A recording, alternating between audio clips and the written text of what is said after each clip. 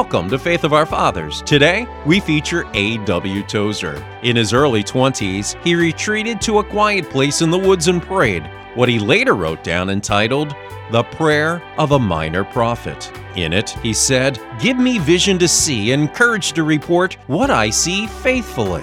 Make my voice so like thine own, that even the sick sheep will recognize it and follow thee." Today, A W Tozer presents a study on Hebrews chapter 2, verses 1 through 4. This sermon by A W Tozer is provided courtesy of the archives of the Christian and Missionary Alliance.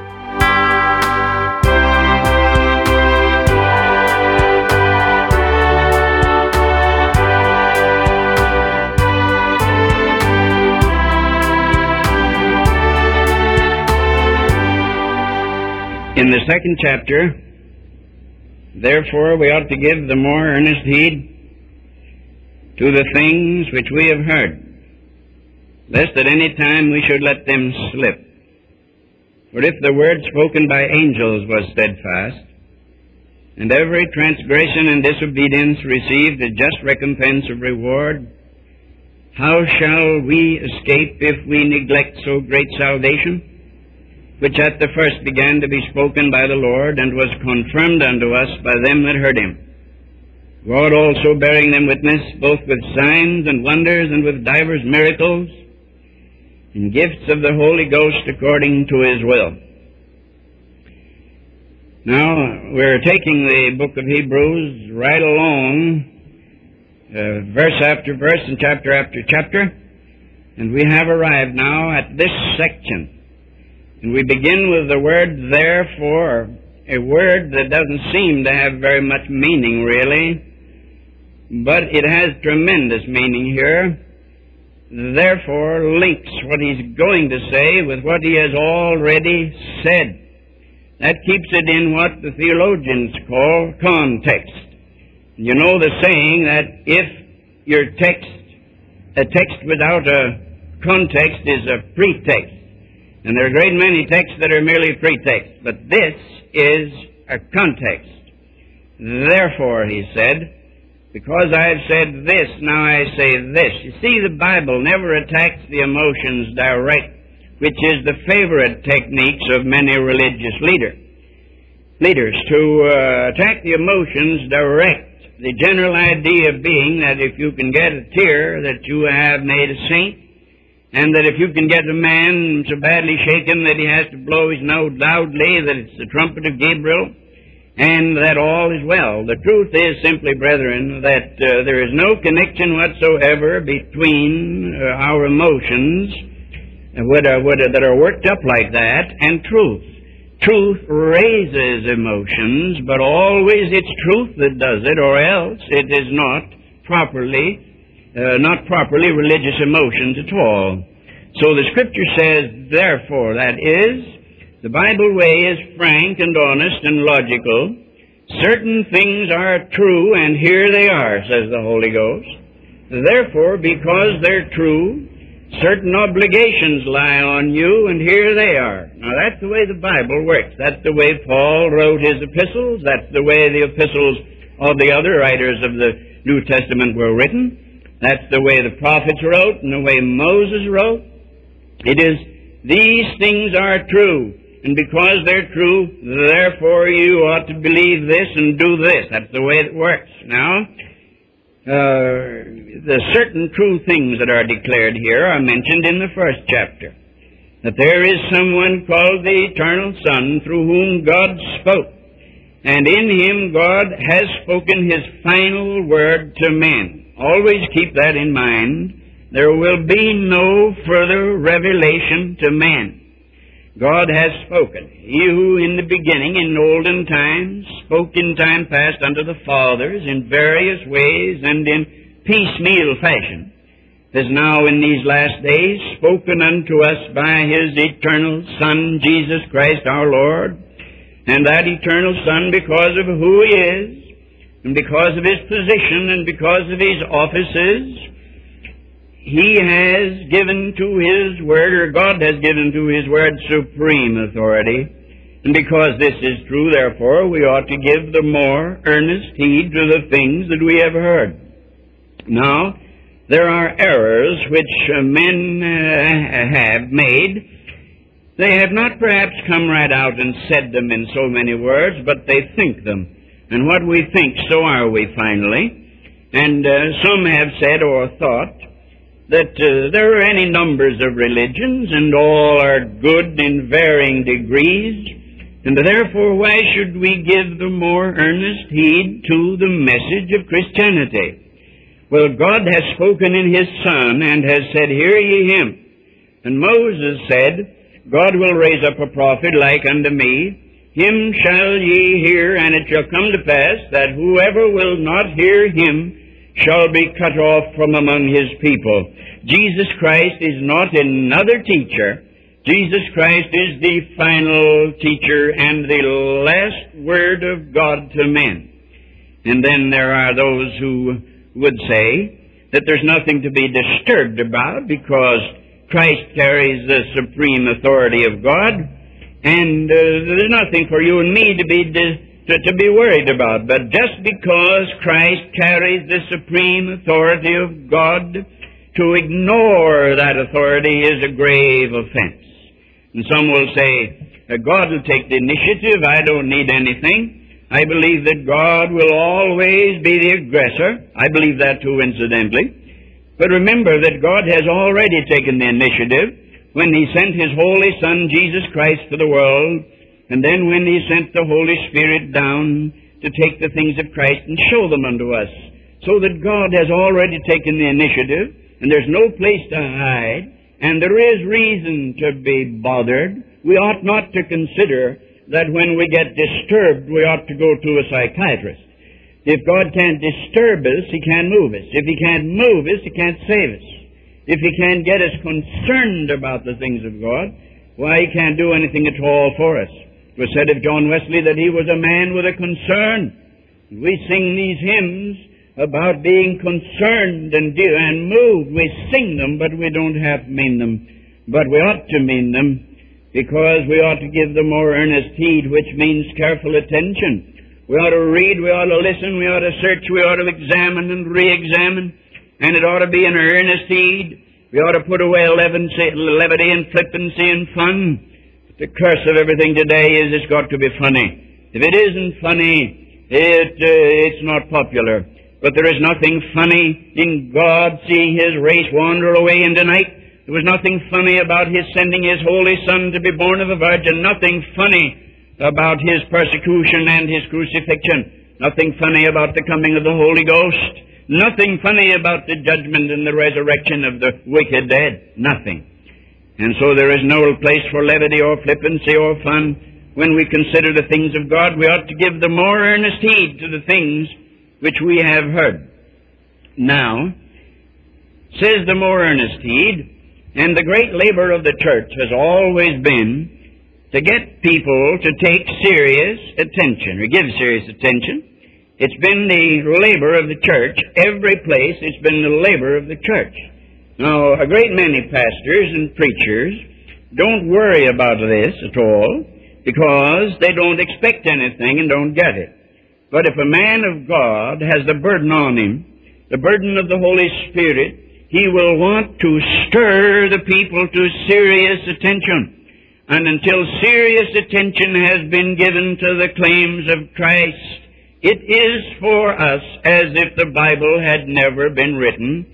Medicine that sits on the shelf and is not taken never cured anybody. Food that is left in the refrigerator and never eaten never nourished anybody.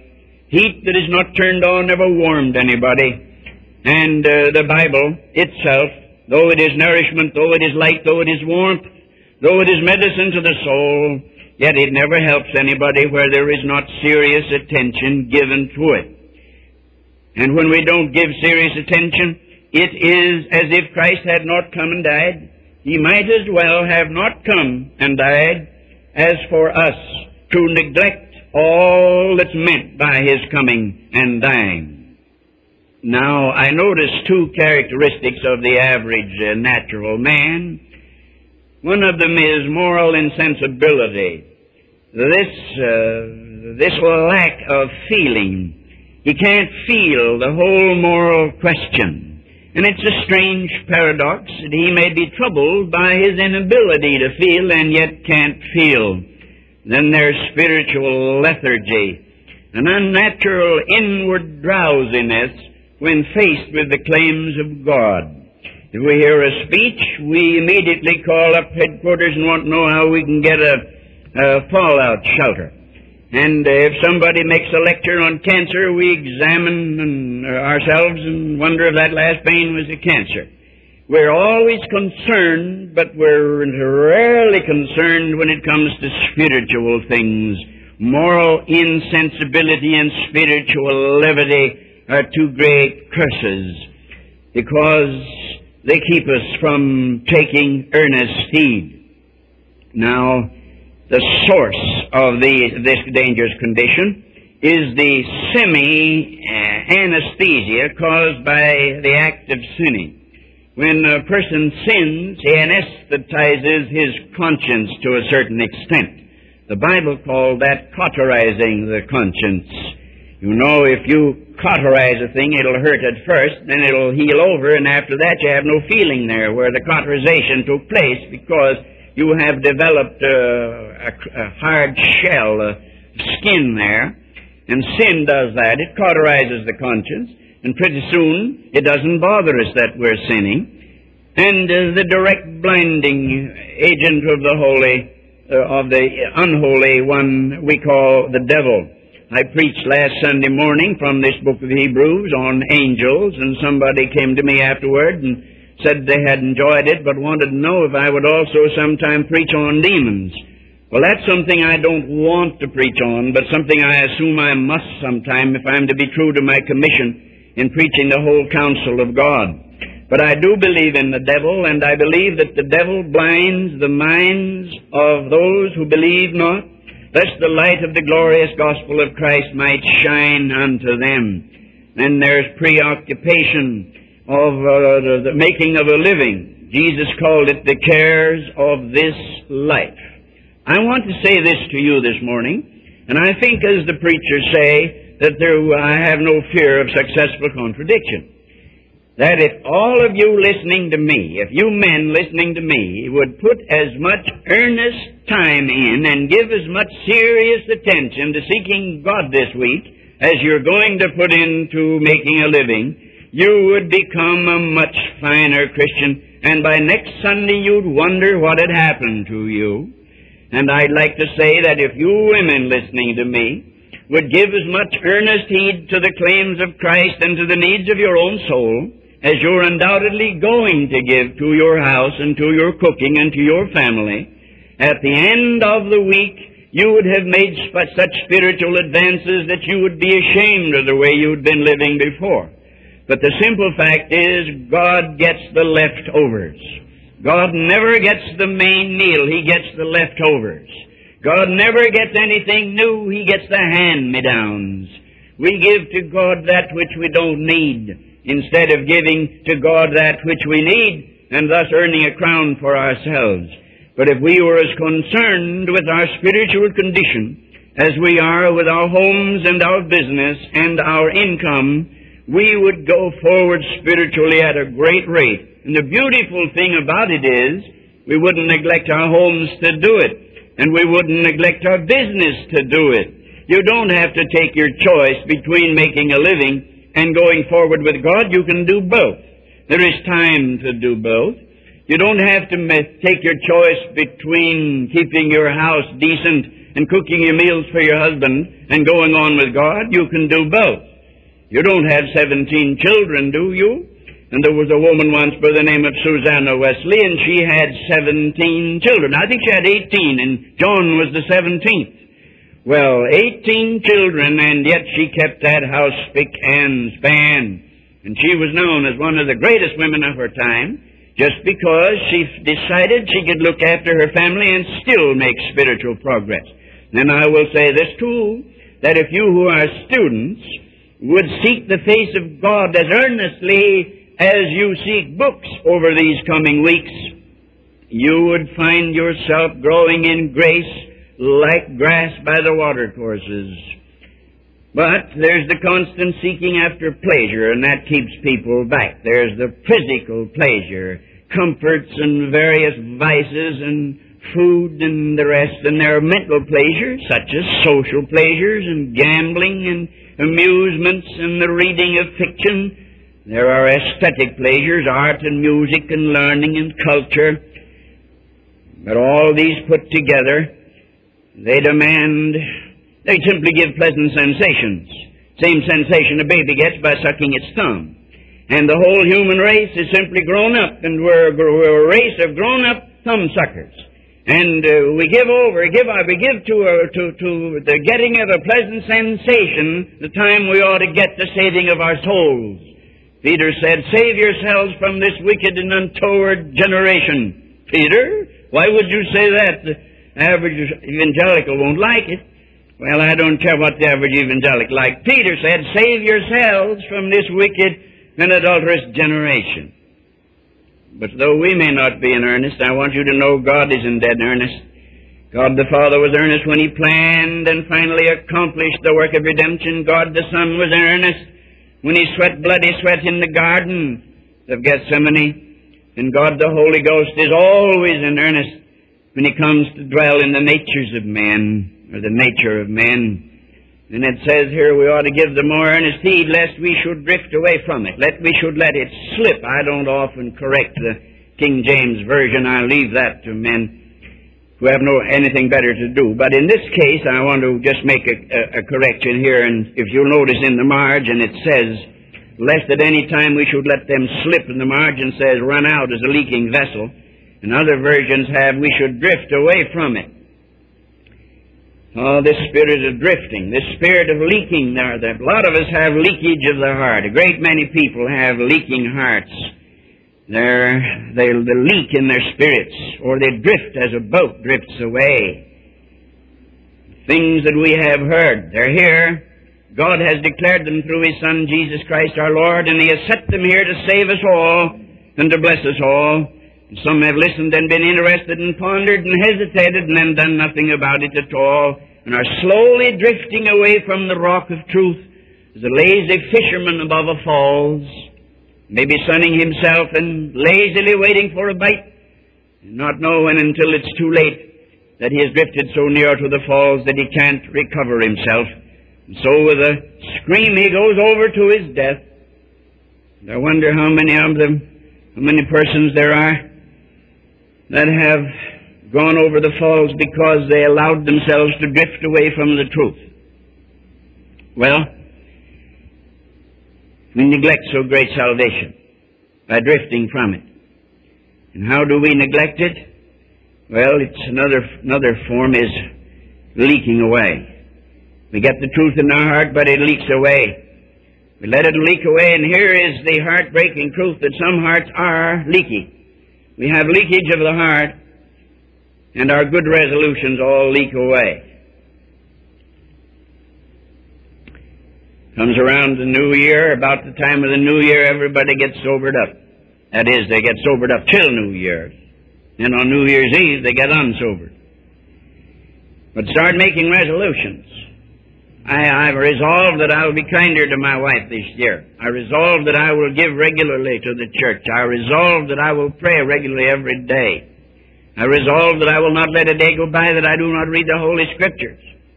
I resolved that I will seek to know God better. I will make my resolutions. But you know the heart is a leaky thing, and before the 1st of February, the average person's resolutions have all leaked away. They're the good intentions, the strong wine of spiritual desire. When you hear a man preach, a man that touches you particularly, whoever he might be, you conceive a strong desire for God. And the strong wine of spiritual desire, you'll long after it. But the little vat of your heart is leaky, and pretty soon it all leaks away. And pretty soon there's no desire left at all. And the love of spiritual things. You see, the difference between spiritual things and earthly things is that the things of the Spirit are so modest. The things of the Spirit are not pushing in on you. The things of the Spirit are not singing commercials to you. The things of the Spirit are not knocking on your door and urging you. The things of the Spirit are waiting. It's written of Jesus that He did not lift up His voice nor make Himself to be heard in the street. He didn't cry aloud, but was calm and quiet. You came to Him for the truth. But the things of the flesh are so insistent, so clamorous. Before you're up in the morning, they're clamoring at you, trying to get you interested in buying what they want to sell or doing what they've decided that you should do. I'm on a one-man strike against buying anything that's advertised by singing commercials. I just won't do it.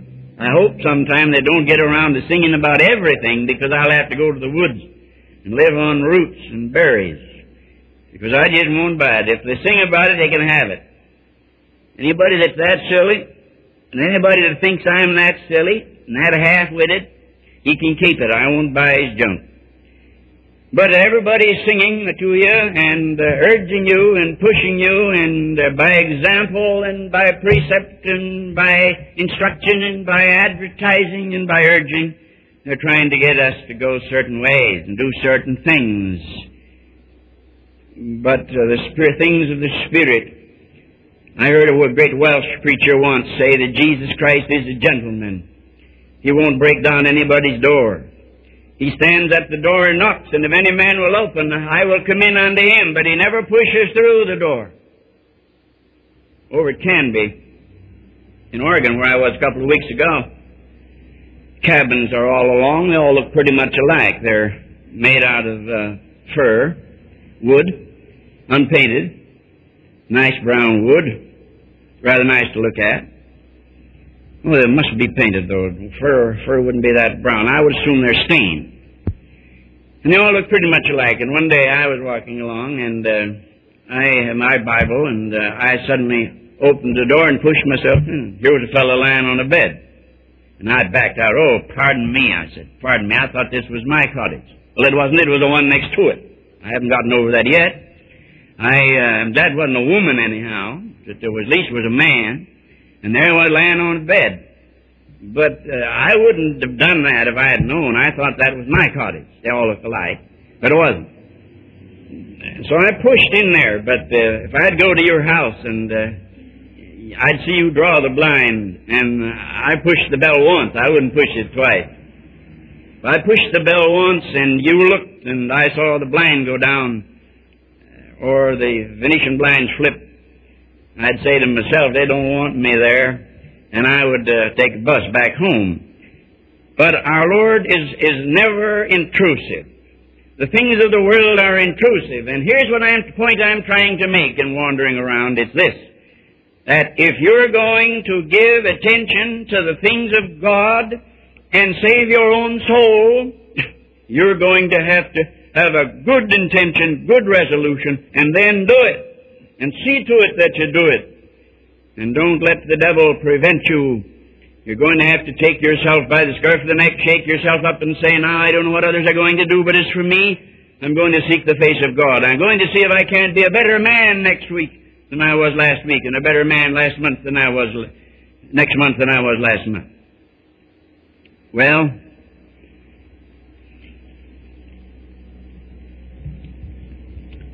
I wonder what we're going to do about all this.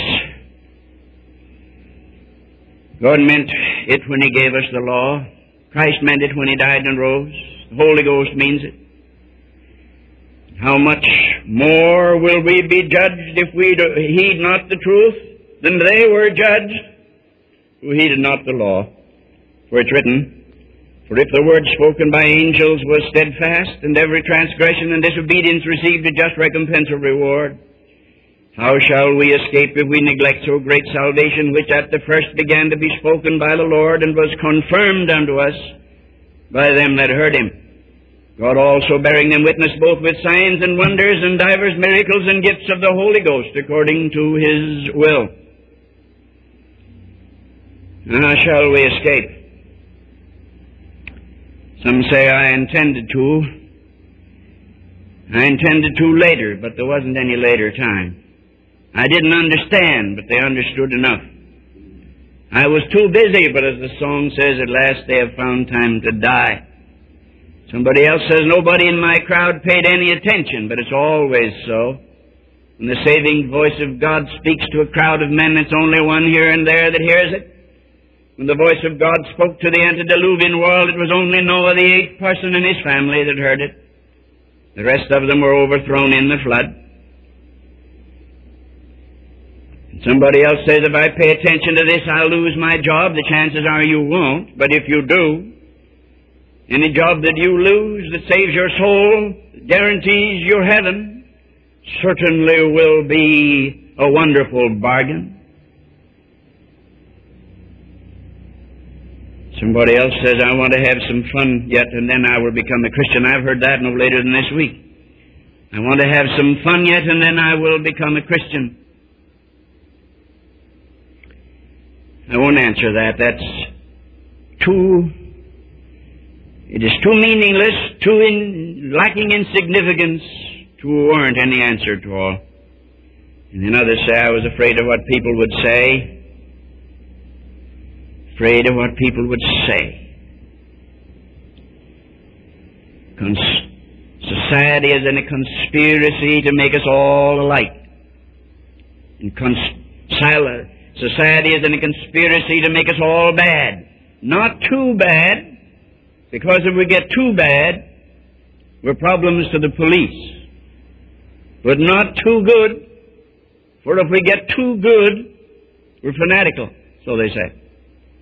So society wants to keep us nice, trimmed down, going to church, supporting boys' clubs and girls' clubs and hospitals, and all those things are all right, certainly.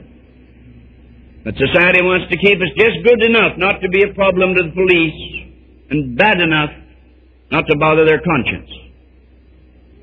But I hear the voice of God calling us to a better kind of life. And that's why the book of Hebrews was written at all. The whole book of Hebrews was written to people half in and half out. People on the borderline. Some were in, some had tasted the good word of God, and some were gazing over. Some were examining like a shopper who wasn't sure what he wanted to buy. And the man wrote the book of Hebrews, an urgent, vibrant, living book, that he might speak to those who were on the border and say, go on over, you can dare to do it, go on over. And speak to those who couldn't quite make up their mind whether they wanted to obey and believe, say, you dare obey, you dare believe. That's why the book of Hebrews was written. And may God grant that we do not let these things slip away from us, or that we do not drift away from them, and that we do not allow the truth to leak out of our hearts. There's any time of the year when the truth leaks away, it's summertime. Because there's everything to do and short time to do it and all the rest, but by the grace of God, we must not allow this to happen. We must keep our hearts spiritual, and we must go on with God. We must feed on the Word day and night. We must pray often, and we must pray regularly, and we must obey. We must repent. We must do the will of God. Lest the coming of the Lord come upon us, and we know it not.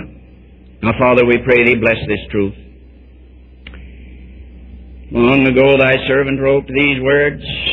We, Thy servants, in this time long after hear them. And there is a living as if they'd been written yesterday and delivered this morning.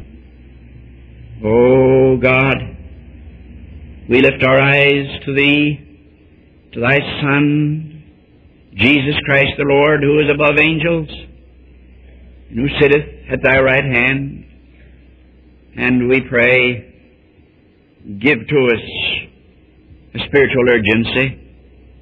Give to us a longing which is more than human. Give to us, we pray Thee, a desire that's like a fire burning in our bones, that the claims of Christ, Thy Holy Son, may be so strong within us that we cannot neglect them. We shall press on like the day, spring, and rise higher and higher to the shining light and unto the perfect day. We ask it in the name of Jesus Christ our Lord. Amen.